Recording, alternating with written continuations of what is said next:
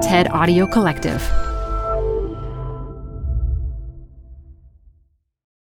This episode is brought to you by Progressive Insurance.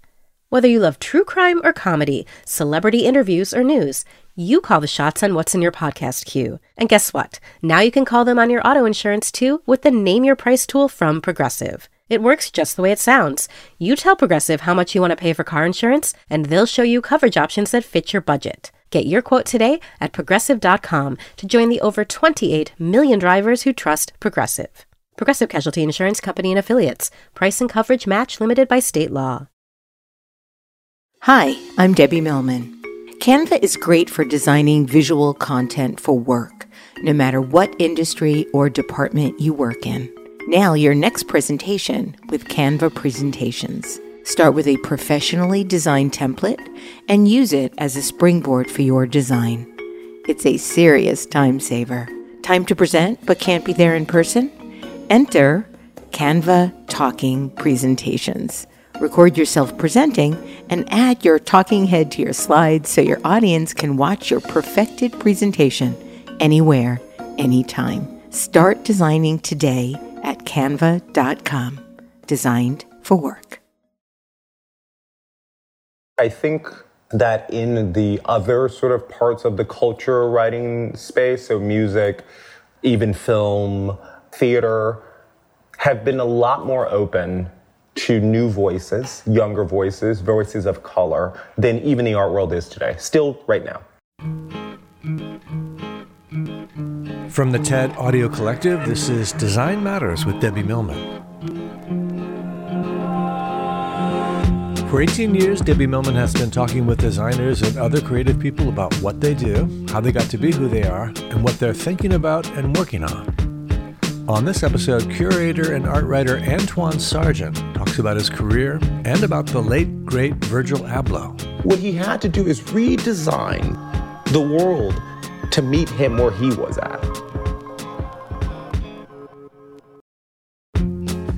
In recent years, there's been an explosion of interest in art made by Black Americans. At or very near the center of this explosion is Antoine Sargent. He's a writer, an editor, and a curator. He has written for the New York Times, The New Yorker, and Art in America, and his books include The New Black Vanguard, Photography Between Art and Fashion. One of his recent projects is a show featuring the work of the fashion designer Virgil Abloh at the Brooklyn Museum of Art. He's here to talk about that, about contemporary Black photography and art, and about his career as a writer and curator. Antoine Sargent, welcome to Design Matters. Hey, Debbie, thanks for having me. Absolutely. Antoine, I read that you don't really believe in seasonal style, but you do have one sartorial rule. Give a look and always wear a matching hat. So I want to talk about your hats. When did you first start wearing them? I started first wearing hats maybe 5 or 6 years ago. I started with this wide brim hat, wool hat, black hat from a brand called Westerland. Then I got a white one from Westerland, and then they stopped making them. And so I had to sort of figure out something else. And there's a hat designer who lives in New York, but is from Chicago like I am, named Rodney Patterson, runs a brand called Essential, and he's been making my hats for the last several years. I wear a style that he makes called the Russian cuff hat. It's made actually from this sort of Japanese paper.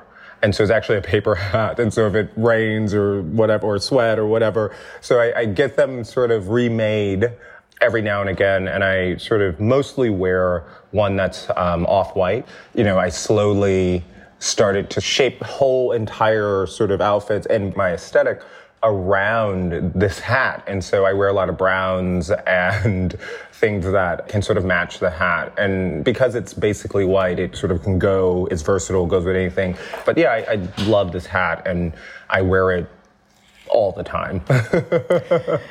You mentioned that it's primarily an off-white hat. Is that a nod to Virgil? I thought I would use, instead of saying tan or beige, I thought I would use off-white just because of the current show with Virgil. Yeah, that was intentional. Yeah, Good. Actually, I was hoping so. And we'll talk a lot more about the show with Virgil in a little bit. You grew up in Cabrini Green Homes in Chicago, and I understand your mom sent you to a Catholic school and managed, while working at a Walgreens, to what you've referred to as subsidize your youthful ambitions.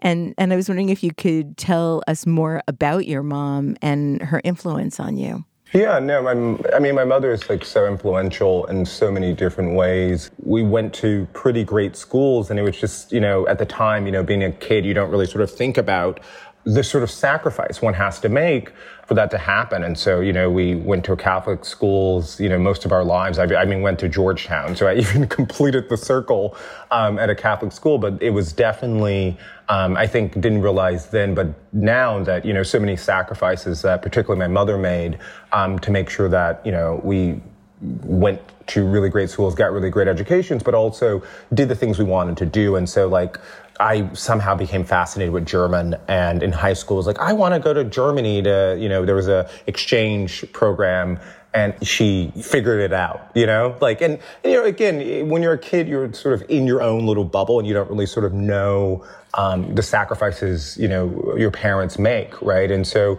and now, reflecting on that, I'm like, wow, that was a totally unusual opportunity. Largely because my mother, made the sacrifices on her, salary. I mean, she has moved up, over the years at Walgreens, but the only job my mother's ever had, was at Walgreens. Everything from when she was 16, being a cashier, rising up to management, and so it's just sort of an extraordinary thing to sort of think about in relationship to the work that I did do, but also the way that it shaped my life. I understand that by the time you were 15 years old, you discovered ID Magazine. And would take a 45-minute bus trip each way every month to get to the one bookstore that sold it. And if it wasn't there, you'd go back the next week to see if it had arrived. You said that you didn't know there were people making the kinds of images you saw at that time in the magazine.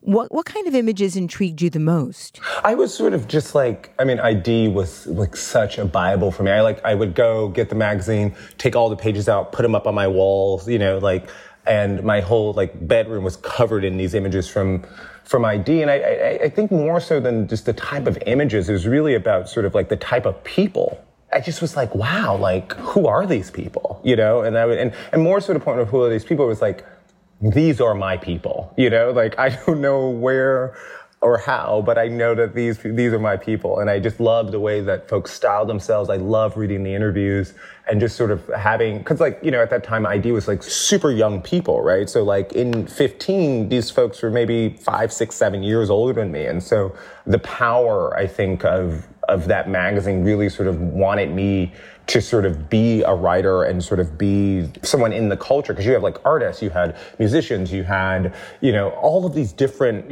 sort of folks who were young and had something to say. And I just considered myself one of them. And yeah, looking at those ID magazines, it so ordered a lot of my decisions in life, I must say.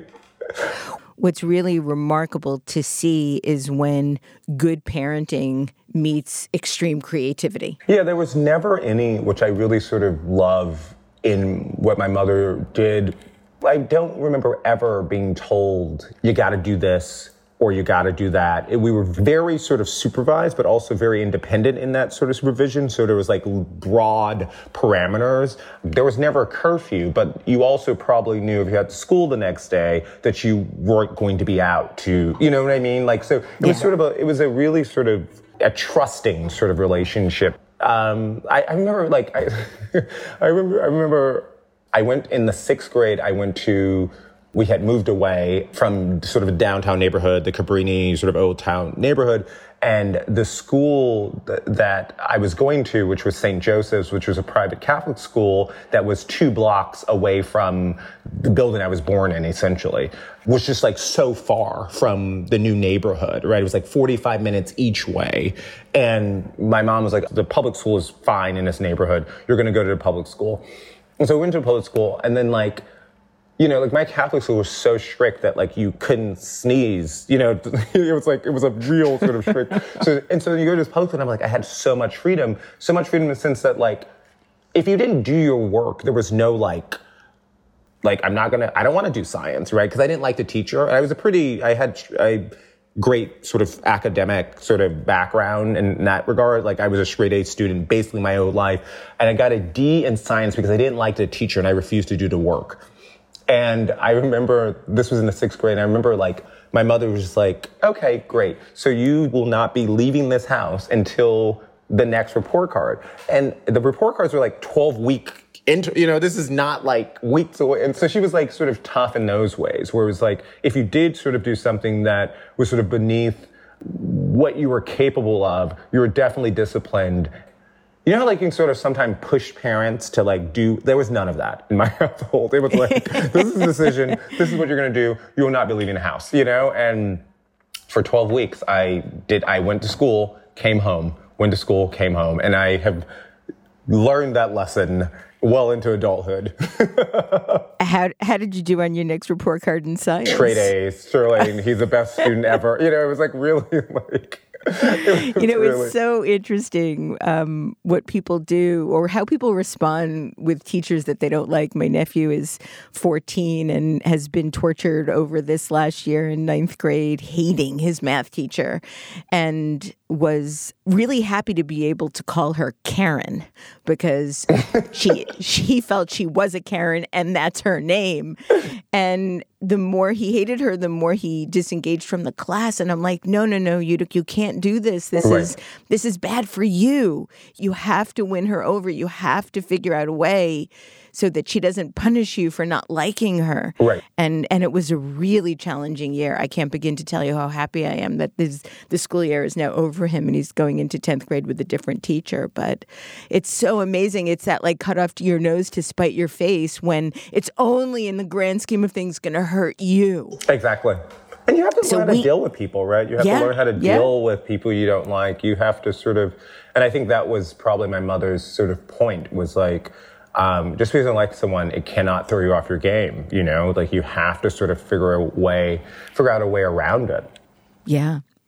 You were involved in the slam poetry scene. You were writing. You were also simultaneously interning for judges, doing mock trials, and working for organizations in the community. All at that point with a focus on becoming a lawyer. Yeah. What motivated you, given all of your artistic interests, given all of your interests in fashion and style, as well as sports? Yep. What motivated you to want to become a lawyer? I think it was just like, you saw people who like did traditional jobs. You know, I didn't know any artists, right? Although would hang out at New York Institute of Chicago. MCA Chicago is a good 7 blocks from my childhood where I grew up. You know, like I went to those places all the time, and you know, and obviously had extraordinary creative friends, and like, but I just didn't know like any of that was possible for me. You know, coming from a family that you didn't have that representation in my family. You know, like my brother was the first person to go to college. I was the second person to go to college. You know, like that was within a few years of each other, right? And had I known though that like there was a pathway, say in the arts or literature or whatever, I don't know if I would have gone to Georgetown, because when I got there, the first 2 years were literally like, I cannot do this, you know, and actually flew home quite a lot because I was in some ways extraordinarily miserable the first 2 years. Like I was like an out gay black kid, you know, like, and I had been out and gay forever. And then to go there and then there's like, everyone's in a closet. They dress really differently than I do. You know, it was like all of these things that I was just sort of like, wow, like how did I end up here? And it was just mostly because like I had heard that the School of Foreign Service was the school to go if you wanted to go into politics or if you wanted to be a lawyer. And then I end up there and I'm like, oh wait, I don't know if this fits my personality. Maybe I should have went to a liberal arts school. You know, like that was sort of the first 2 years. And then I sort of met a friend group some were at the school and some was at Howard University. And that is how I sort of navigated. How did you get the internship with Hillary Clinton? I just literally applied online. Usually those internships are highly like, it's like you got to know somebody or whatever. I saw the application open. And so I was like, well, maybe I'll just apply and, see. And I got the internship and, was just like on the Hill. And it's kind of funny because that was the moment I was like, I don't think I want to do this, Yeah. Not because of anything that happened in the office or anything like that. It was just sort of like, I don't think that politics or American politics in this way is for me. Thank you for, that's what happens in internships. You sort of come to realizations. And so, but there were several times that I met her. At the time, she was like really, I think 3 or 4 days a week, she was on the trail for Obama. But she was there sometimes. And, the only thing I sort of really remember is that she would be there all day long. There was lots of like constituent stuff we had to do for upstate New York farmers. And there was just like it was just really sort of like retail politics. And I was like, I don't want to be involved in this. Thank you for the experience, After you graduated from Georgetown, rather than go on to law school, you decided to move to New York City and work for Teach for America, teaching kindergarten. Mm-hmm. You were teaching kindergarten students how to read. Yes. What made you decide to do that? And what made you decide to choose kindergarten? So, sort of a funny story now that I look back on it. So all of the people that I know are moving to New York. And so that's sort of how it started. And then I had how am I going to pay to move to New York? Because it's not cheap. And it's not there's some family wealth or, anything like that. It was like, you figure it out, And so I applied for 2 jobs. One was at Goldman Sachs and one was with Teach for America because those were the 2 things that my friends were also doing, right? And so I thought Teach for America was the better thing to do. It's like flipping a coin, though, Antoine. Yeah, it's for sure. I mean, heads I go to Goldman Sachs, and tails I go teach. The hours are better teaching than they were at Goldman Sachs, and so I sort of agreed to do Teach for America, but I agreed, and I said I really want to teach history. I want to teach high school history because I can do that in my sleep. And they were like, no, you're needed in East New York, Brooklyn, and you're needed at this new school, and you're going to be a kindergarten teacher. And then I was like, well, kindergarten, they take, I remember kindergarten, you take naps half the day, then you go. And so I was like, fine, this is cool, whatever. They'll nap, we'll do the ABC song, it'll be good, that was sort of my impression, but education has changed a lot in America. And in kindergarten, you expect to read, you expect to do basic math, you expect to, be able to do all these things that you used to have to do in the second and say 3rd grade, or the first, second, sort of grade.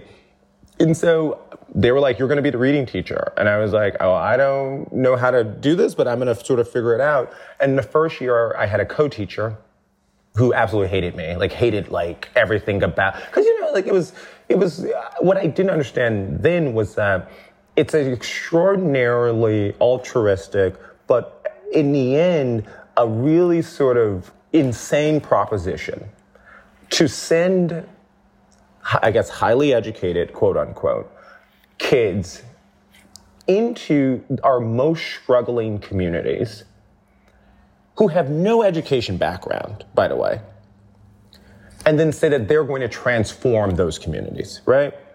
That was the ethos, right, at the time.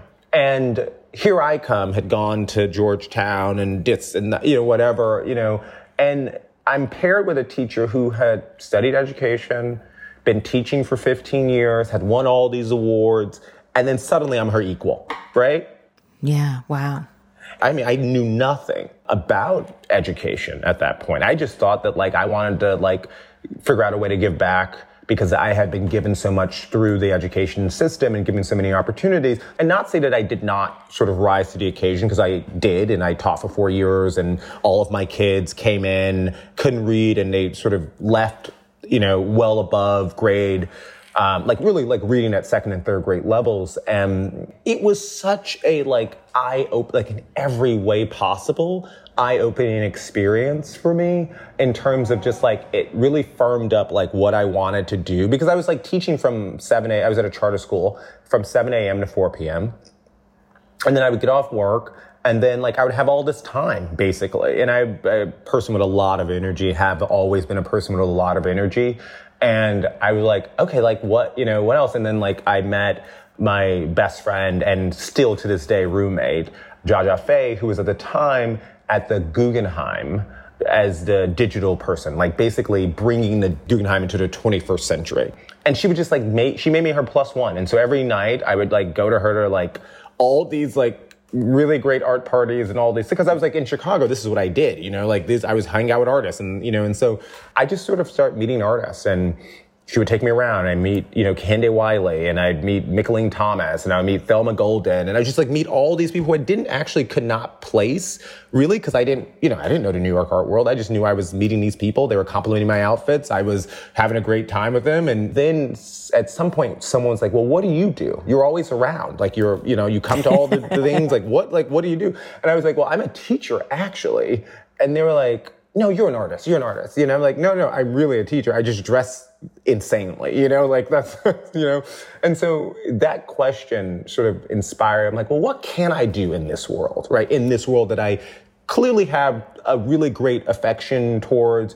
I like the people, I'm going to people's studios, doing studio visits, seemingly for no reason other than my own curiosity. I was like, is there a contribution I can make here? And at the time, I think it was like, this is 2011, 2012. The art world has changed dramatically in the years in between. And I mean dramatically in the sense at the time there was maybe 1 or 2 black art shows every 12 to 16 months. And then we would all have to sort of show up. And so I got to know everybody because there was only so many shows that happened. And there was a far, fewer people interested, even in the black community, in black artists, right? Like it was like a weird language. Like, what is art? Like, what do you do? My mom, I remember being like, wait, what's going on? What are you writing about? Like, didn't you want to be a lawyer? Like those were the sort of the questions. And it was also, I think it was also at the beginning of sort of Instagram. And that also was sort of interesting. So we would just like go around and I would see Jaja like taking photos of everything. I was like, well, I guess I'll take photos of it. Like it was just sort of like that sort of how it started. And then Teach for America is a 2-year commitment. I had stayed up a lot of money. I was like, okay, I'm going to stop this because I have to wake up at 5:45 in the morning every day, get on the C train, go out to East New York. But then I'm partying until like 2 a.m. in the morning. And so I'm like, this maybe is not, like I have a lot of energy. I don't know if I have this much energy, and then I'm with literally 4 and 5-year-olds for 8 hours. I completed the program. It's sort of an odd thing to say. It's like, I think I grew up in that environment over those years. If you can convince a 5-year-old to sort of do what you need them to do to meet their goals, then you can talk to anybody. You can talk to anybody. I really, really like, true. You can literally speak to anybody. And, at the time, it's like, I'm a little like wiped, and because charter schools also go, I think, 11 months out of the year in New York. And you were also getting your master's degree. Exactly. And so I was getting a master's while I was doing, I look back at 21, 22, I'm like, how did this, this was like when New York clubs were still like a thing. And so I was like, and then also in New York, like Tuesday nights were a big thing. And then it was Wednesday night. So it wasn't even like the weekend, because going out on a weekend was like not cool then. And so like you would just like be going out Tuesday, Wednesday, Thursday night. And then I'm like, I have to get up at 5. It was like really, I've been thinking about it now. I'm like, I don't know how I did that. But yeah, and so I decided to stop after my 2 years were up, saved some money, and was like, well, I'm going to write, because I had gotten the Huffington Post had given me a blog at that point, and in those days, those were the coolest things, the Huffington Post blog. Yeah. You also had an internship a fellowship. At BuzzFeed, yeah. Yeah. And so I was writing for my Huffington Post blog, and then from that got a fellowship at BuzzFeed, and I did that for 6 months. hated every single day of it. Like, in a sense that, like, I was not a pop cult, like, that sort of thing was just, like, not my thing. Well, they don't cover art, right? You weren't exactly. covering what you wanted to. They didn't cover any of my interests, which were art and fashion, and they didn't cover, especially in those early days, right? It was, like, cat videos, and they were, like, didn't they have clicks and all of that stuff. Yeah. And then, like, I was, like, making memes, and, like, a lot of people don't understand that, like, those early day, like, BuzzFeed, like, employees, like, a lot of them have gone on to do extraordinary things, you know, who are extraordinarily talented people. But we were just, you know, we were like, if we wanted to put a meme into an article, that didn't exist. So we were cutting the footage, making the meme, overlaying the text, and you know what I mean? Like, we were really sort of, and that, you know, it's like tedious if you're doing that for 40 things on a listicle or whatever. And so I was just like, this is not for me. And so I started freelancing on the side. And I just started pitching things, pitch something to Vogue, and then pitch something to, then there was an editor at the New Yorker who like read something that I did. I'm 23, by the way, you know, like, this is like insane. like 23-year-old, like, and then I started writing for the New Yorker online, and then my beat sort of in the art world was just like, since, you know, all the artists that I know or mostly that I know and that I hang around with are Black artists, I'm just going to write about them. No one else is doing it, right? And so was just sort of, and so just did that just religiously. But I wasn't making enough money doing freelance. I mean, New Yorker online at the time paid like $325, you know, for an article. And then I was writing for Vice, and Vice paid me a little bit more money, but I had to produce so many stories, right, to sort of make it. And so I called my principal and I said, hey, here's an idea. If you give me back my salary, I'll teach all my classes, but I need to not do any of the other things, right? And he was like, absolutely. And so he gave me back my salary, my benefits, the whole sort of situation, and I taught just my classes. And so I had to be there I think at 8:45 to 1:45. And so in that chunk, I did all my classes, and then I could write, and I can sort of do that. And I did that for 2 years before I was like, okay, I think I'm ready to go out and, you know, do this. Meaning I had enough money to make rent. You know, like I figured out enough of a freelance sort of scenario where I could make rent, I can eat, and, you know, there was enough free dinners in the art world that you could, you know, like that was sort of the way that like it was sort of happening. And then people just sort of started to take notice, like artists would be like, Antoine, come write about that. You know, it was like that sort of vibe. And then and then like the big sort of, the thing that I remember to be like, oh, I could really do this was Mnuchin Gallery was doing Ed Clark catalog. And they asked me on really short notice one summer, would I write the catalog? And I was like, yeah, sure. You know, I've never written a book or anything like, you know, or a big essay like this. I'm, you know, just like, absolutely, you know. And then it was also challenging because like Ed Clark was an abstract artist and severely overlooked, but he had been in shows and stuff, but there was not a lot of like scholarship on him. There was no like research essentially, right? And so a lot of it was like talking to his daughter, reading every possible thing that you could find, talking to artists who had like known him or collected the work, talking to his collector. Like it was like this sort of truly like large like research project because I just didn't really know that much about his work. And that was sort of like the challenge. And I remember them being like, well, how much do you want to be paid for this? And I was just like, how much do I want to, like, what? Like, I'm usually paid nothing for anything, you know? And so I called some friends and was like, well, what do you, like, when you do this for the gallery and whatever? And they're like, well, you know, somebody told me, like, Ed Clark's work, I forget the price, but it was hundreds of thousands of dollars at that point, you know? And I was like, well, if that's what's happening on one piece of art, then I can, you know, maybe use this to pay off my student loans. And so I looked at my balance, and I think at the time it was like $21,000 something like dollars. And I asked him for I think $22K or something, or like right above that number. And they gave it to me, and I just took the money and I paid off my student loans. And that was the only sort of debt I had. And I was like, well, now that I don't have any debt, I can do whatever I want, you know? And so I just like kept writing and freelancing. But it was a lot of like fun though, you know, I was learning something every single day. I was getting to spend time with the most interesting people I had ever met, thinking about questions of identity and race and representation and materiality, like all of these, like just in ways that like artists think in ways that no other humans in any other profession think.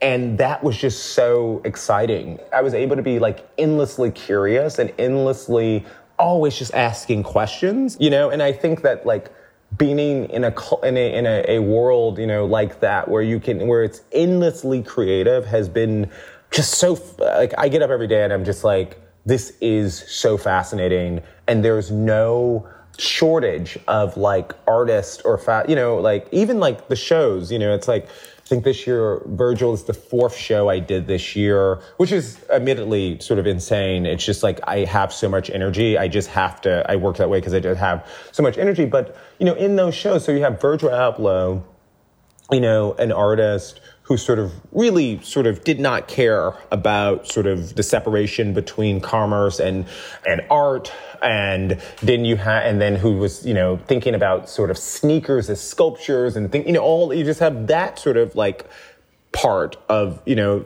an artist who's doing that. Then you have someone like Amanda Williams, you know, Chicago, you know, also a Chicago-based artist who also was a trained architect. I was thinking about the similarities between them because both of the shows actually, up right Virgil now. and like Amanda, they're both from Chicago. Yeah. Both trained as architects, both became artists in their own ways, right? But she's sort of expressing that artistry through abstraction, you know, and the way that she sort of treats and attacks surfaces.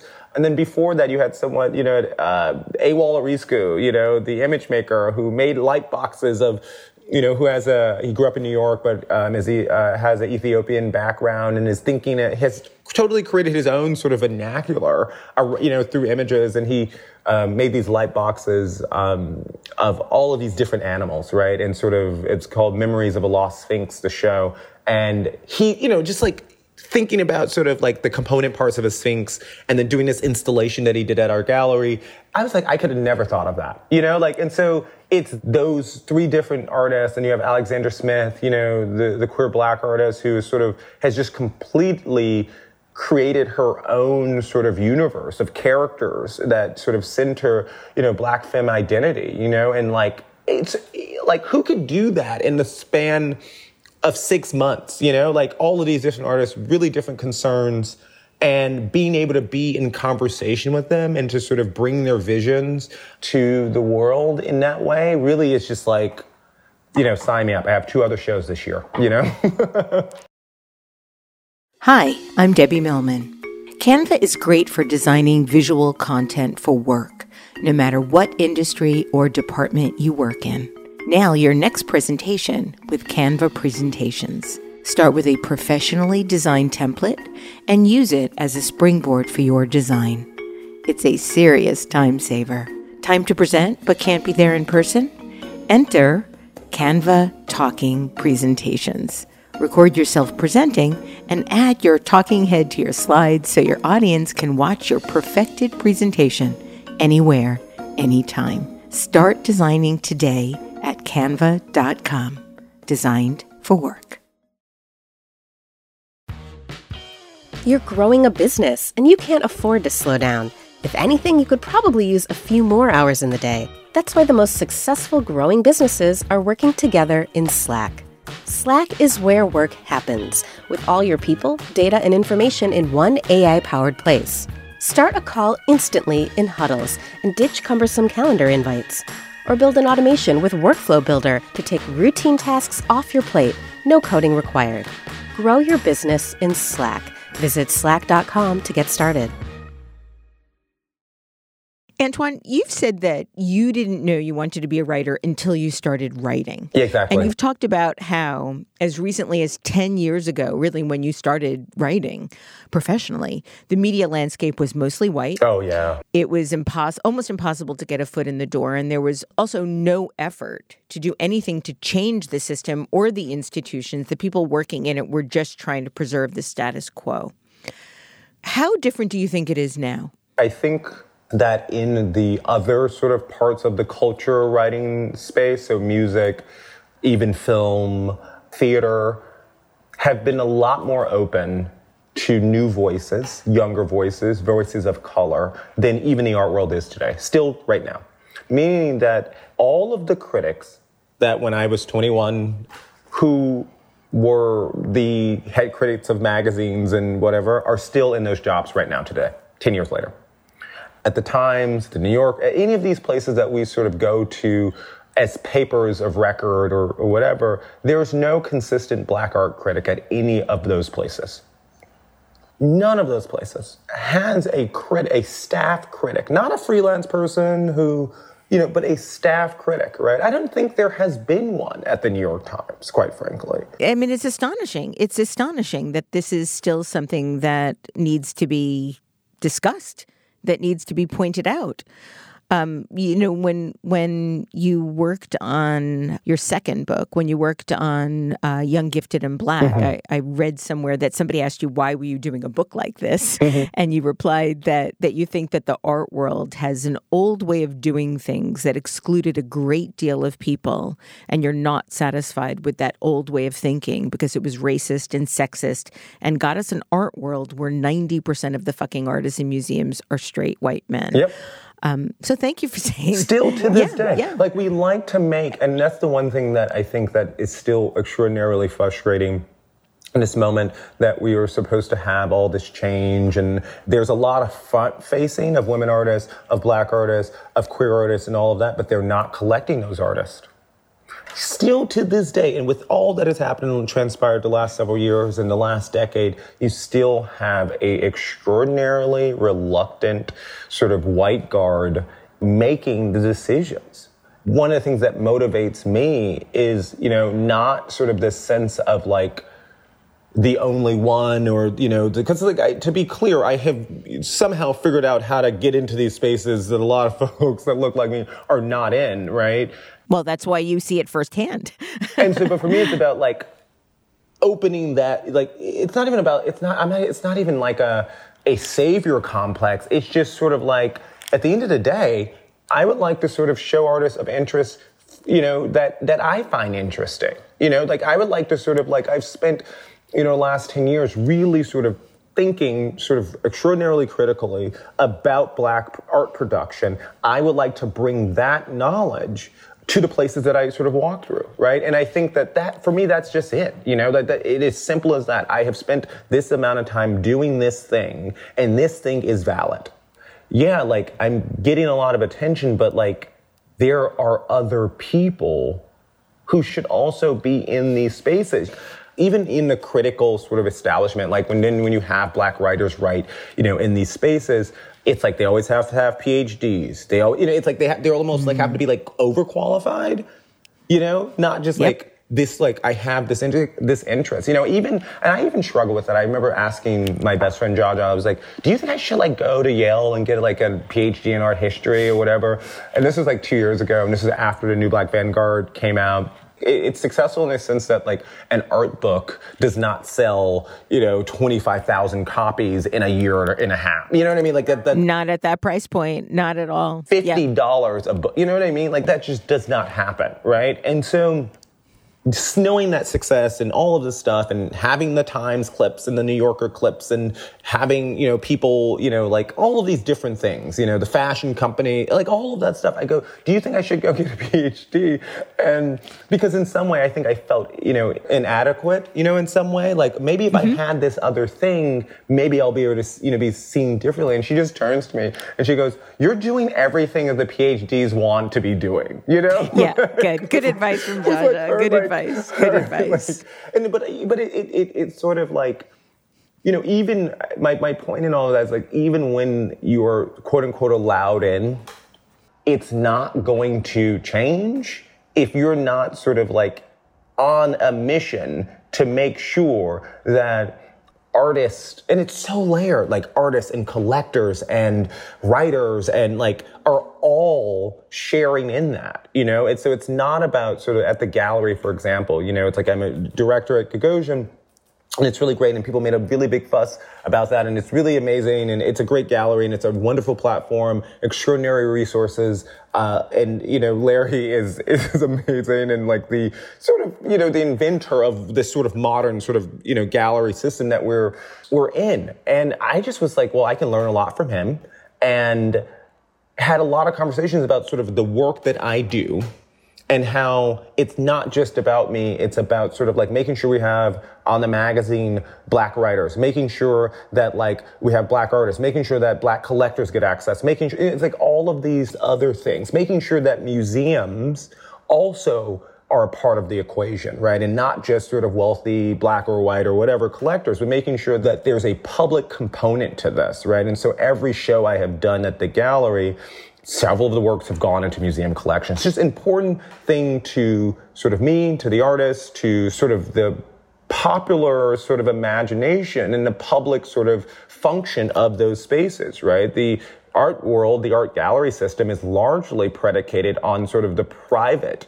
buying and trading of artworks, right? And for me, as someone who like is sort of in this from a communal standpoint, I love when works go to, museums so that work can be seen by folks who don't have whatever, to sort of have an opportunity to also experience that work. And so that's also very important to me. And so like in the conversations that I have with artists, it's always like, even before we do shows, it's about, so what are the goals here? Like what, and I'll tell you, I'll share my goals, you share your goals, and then we'll work, towards that. And because also, I mean, frankly, you make way less money selling to museums than you do to private people, right? So like, if we say art has this sort of magic thing, that it's something about more than who we are, then you have to be willing to make sure that that work is able to be appreciated by the public. Working at Gagosian as a director has not hindered you in any way from continuing to do the work you want to do outside of the gallery, and nowhere is that more apparent than in the exhibit you curated that just opened at the Brooklyn Museum titled Virgil Abloh Figures of Speech. It is a stunning major survey of the work of polymath Virgil Abloh. One of my great, great regrets, Antoine, is that I was invited to interview him by his folks, and we were working out a date in November. Mm-hmm. He was very, very busy, as you can well imagine, and they asked me to do it on the day I was set in stone to interview Ai Weiwei. And I knew that I couldn't do both in the same day. It wouldn't be fair to either of them. I wouldn't be able to give him the kind of in-depth, robust interview that I would want to do, and felt that it would be disrespectful to Virgil, actually, and asked if I could have another day. And they said, absolutely, we'll get back to you with a new day. And then he passed away. It's one of the great, great regrets now of my career. I'm so happy and honored that I get to talk to you about this show, which I've seen twice and is just stunning. For those that might not be aware, Virgil Abloh was an artist, an architect, a designer, an entrepreneur. He was the artistic director of Louis Vuitton's menswear collection from 2018 to 2021. He was also the CEO of the Milan-based label Off-White, hence our earlier joke about Antoine's hats. He entered the world of fashion with an internship at Fendi in 2009 alongside Kanye West, which kicked off a prolific artistic collaboration. Time magazine named him one of the 100 most influential people in the world in 2018. And tragically, Virgil passed away from a very rare form of cancer in December of 2021. Did not see the opening of his show now. Antoine, you and Virgil met in 2019 on a call with the Brooklyn Museum's director, Ann Pasternak, who had plans to bring a version of the exhibit to the museum following iterations at MCA Chicago, Atlantis High Museum, ICA Boston, an exhibit in Cutter's Garage Gallery. What was that first meeting like with the three of you together, talking about what was possible for the show? It was, Anne called me before and said, I have a crazy idea. Would you guest curate our Virgil Abloh show? And this was before actually I was even at the gallery, because this show was supposed to open before the pandemic. And I was like, yeah, sure. But first I need to talk to him. I wasn't sort of the type of person to sort of just take a show. I wasn't sort of interested in that. And I was just like, I'm way too young and I have way too many ideas. I'm a black man actually from Chicago. I know who you are. I know the work. I had spent some time at RSVP Gallery, which was like that pop-up shop that he did, inspired in part by Colette. It was in Chicago. And so I had those sort of experiences. And then at MoMA in 2015, during Yoko Ono's exhibition there, she did this sunrise piece. It was at 4 a.m. He played the opening of that piece. He was a prolific DJ as well. Yeah, exactly. He was a prolific DJ. I mean, totally. He played the opening of the piece, and it was 4 a.m. in the morning, and he puts on Kanye West's song that was like 4 in the morning, and I'm zoning, and then you have I have video of this still to this day.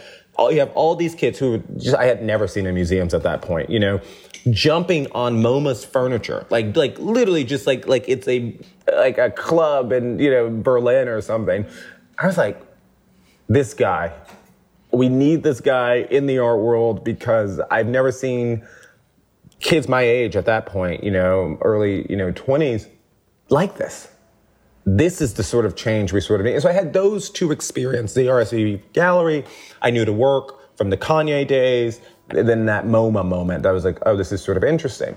And then, over the years, he had blown up and has been doing all this stuff and had, moved from architecture to design to fashion to, art to speaker, to you name it. He had imprinted himself and his ideas on that sort of creative industry. And I was just sort of more selfishly thinking, man, I really would love to know how he works. Was the true motivation. It was sort of like, yeah, I'll do the show, like, fine. But what I want to know is how he does this. There's not been a black artist who have worked this way before and has been this prolific in so many different... It was completely fluid. Like, creative spaces. And I agree that he operated with such a fluidity. And I just needed to know how that worked, just from my own sort of like black artist, writer, position, in the art world. So what did you discover? Tell us how he did that. It was just so I take the job and it's like, come with some ideas around the show. My first idea, which we didn't end up doing, which answers your question, I go, how about we just sell everything off the walls for 7 months, just continuously, right? Like, it's art, it's commerce. You don't give a shit about the distinctions. I don't care about the distinctions. The art world pretends to care about the distinctions. Let's just sort of do this thing, but we can also do the thing around consumption. And I was just like throwing these ideas and... So a cash and carry kind of thing. Yeah, like the reason why that didn't happen was because one of his collaborators, Takashi Murakami, had set up a Louis Vuitton store at the Brooklyn Museum during his retrospective in 2008. And I was like, oh, it's too close, But he was like, yeah, I'm game. And from there, I was like, oh, we're going to have some fun. We're going to collaborate and we're going to talk. And then he quickly threw me in like 6 different WhatsApp groups. It was just like curating by WhatsApp is what I call it. That's his mode of communication. I've never exchanged an email with him ever. It was all WhatsApp. And in the main WhatsApp group, it was me, Mahfouz Sultan, the Harvard-trained architect, who helped us conceptualize the exhibition, and Virgil. And we just threw ideas all day long. I mean, all day long. We had changed this show 7 or 8 times. He just moved with great fluidity, and it was hard to pin him down because he had so many ideas. And so every meeting, it was like just one idea after the next, one idea after the next, one idea after the next. And you're just like, okay, this is how you're a genius. The creativity was so like magnetic and constant and relentless. You have to print you don't have to. I would love it. I think the world would love it if you printed that whole WhatsApp exchange. Yeah. It's like he's doing it. I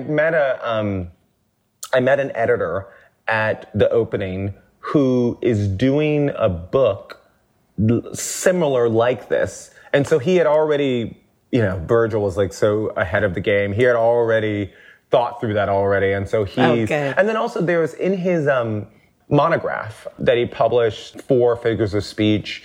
And it's unusual in the sense that like, It's not sort of a catalog. It's like of an exhibition. It's just like an archive of all of his stuff. Yeah, it's an extraordinary book. Everything about it, from the spine to the side pages to the end pages to everything about it. And then his own voice is in it, but it's his whole archive. And so in that archive, you have all of like these WhatsApp exchanges, just sort of like, and so because that was, I mean, he would draw literally right onto things in the WhatsApp.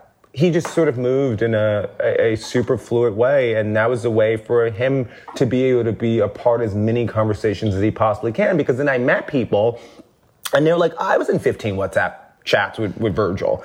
And then like you would go to his studio in Paris, and I remember being there in February, right before the shutdown, and I walk in and like Takashi Murakami's in one corner, there are some rappers in this other corner, there's Mafuz, there's Oana, there's just like all of these people who seemingly come from all of these different worlds, and not to mention the vast majority of the staff that were working for him were these black kids that he had seemingly met around the world and on Instagram. It's like one guy was he liked the way he was dressed on Instagram, lived in Harlem. He was like 17, and he was like, do you want to come style the show? And so he flew into Paris to style the show, and he just see this kid on Instagram. Another kid was like from like, I think, Sudan? Tawanda, who runs his design studio today, Alaska, guessed his email address and emailed him and said, I want to work for you. Now he's the head of his design studio. Yeah. And the first project they worked on is the IKEA collaboration. Yeah. So I needed to see that. Like I needed to, because it really offers a real way that artists can be in the world. As a curator and as a writer, one thing that I do is often sort of share knowledges, right? From artist to artist, or in a museum, or in a gallery, or in a book, or whatever. And I just wanted to have the opportunity, admittedly selfishly, to be able to share that knowledge, to sort of share the way that Virgil Abloh worked as an artist, right? Because I think there is something in the sharing of his practice that others can learn from, right? Maybe that goes back to the teaching, but I take that really to heart when I'm doing any of the creative work, is to make sure that like there are ways for folks to take something from it. And so at the Brooklyn Museum, what you see is really an artist's journey from beginning, really like early ideas to being on the world stage. And one of the things I remember, asking him was like, you make things in funny materials, is what I think I said or something. And he just told me, serious as he always was, it's about the materiality. What I'm trying to communicate, when you see the foam, when you see the paperclip jewelry and all of these things, is what I'm trying to communicate is that you can be creative, and it's in your vicinity to be creative. And so when I was a kid and I took the paperclips and I made the necklace, that was me using the materials around me. And so when I build a city out of styrofoam, like he did with Chicago, and it opens the exhibition, what he's saying is you can go to Home Depot, or you can go to an Ace Hardware, or you can go to a hardware shop, and you can get some foam and you can build some shit too.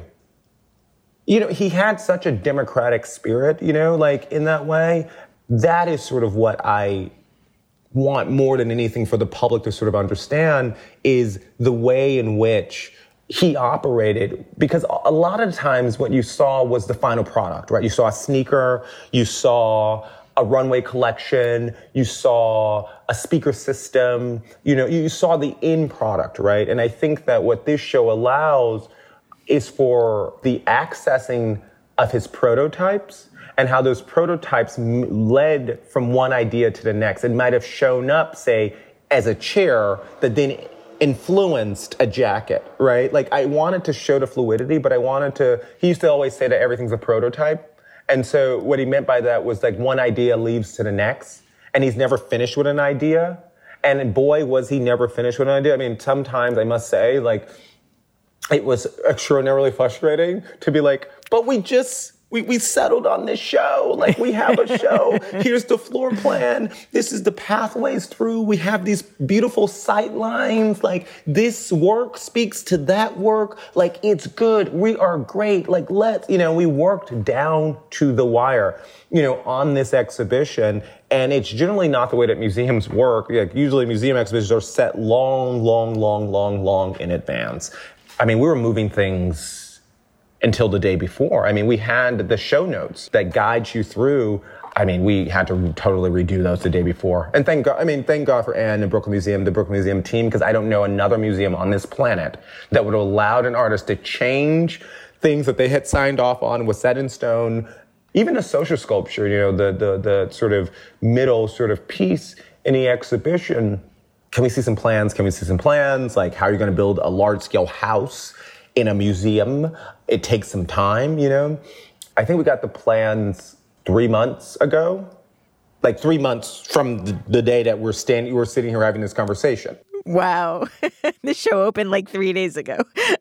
And so I was just like, we have a wood shortage. This is not possible, And what I loved about Virgil and what I love about his wife and his team is that they so believed in his ideas that they were willing to do whatever it took. So once you settled on an idea, it was like, we are getting this made, and it was a gazillion dollars, and we did it in New Jersey. I mean, I had several meltdowns, but they got it done. We got it done. And, it becomes his last architectural sort of project as a living artist. And it's just so special to have that work because it really is about the two things that Virgil, I think at his core as an artist were about, which is community and collaboration. And so, yes, he was an architect, and he was an architect in fashion and design and all of the spaces that he moved through. He kept sort of the central sort of tenet of what architecture is, which is to create space, right? And so he created space,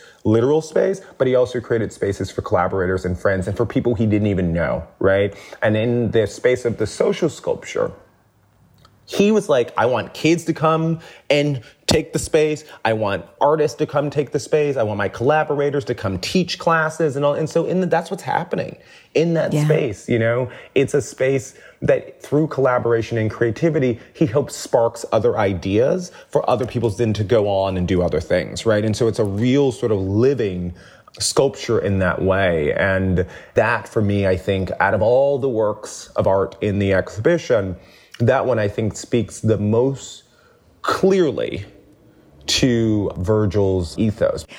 He said over and over again that everything that he did was for the 17-year-old version of himself. Mm-hmm. And in many ways, I think that helps us understand how he's going to live forever.